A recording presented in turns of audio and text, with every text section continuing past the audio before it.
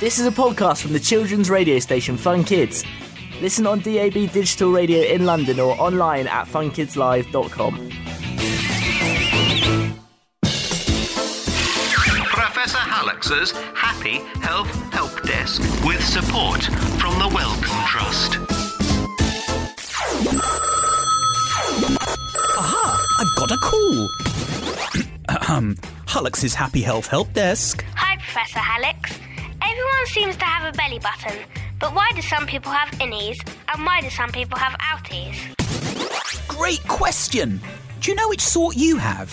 An innie goes in and is like a crater. An outie sticks out a bit. It's more like a button. You've just had a quick look to check, haven't you? It all starts in the womb when the baby is joined to the mother by a stretchy cord called the umbilical cord. When the baby is born, the cord is cut. Some of the baby's skin from his or her tummy will be covering part of the cord. And the more skin there is on the cord, the more likely it is for the baby to have an outie. It can depend on the muscles in mum's tummy too. Most people on the planet have an innie. 9 out of 10 people, in fact. So if you've got an outie, consider yourself pretty special.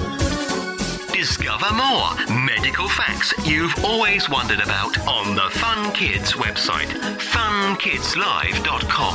Professor Hallux's Happy Health Help Desk with support from the Wellcome Trust.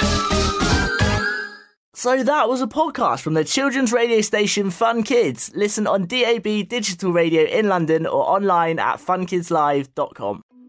I'm James Stewart, and in Saving Planet Earth, I'm going to be joined by some of the world's top scientists to introduce you to some of the weird and wonderful ideas being trialled to try and save our planet.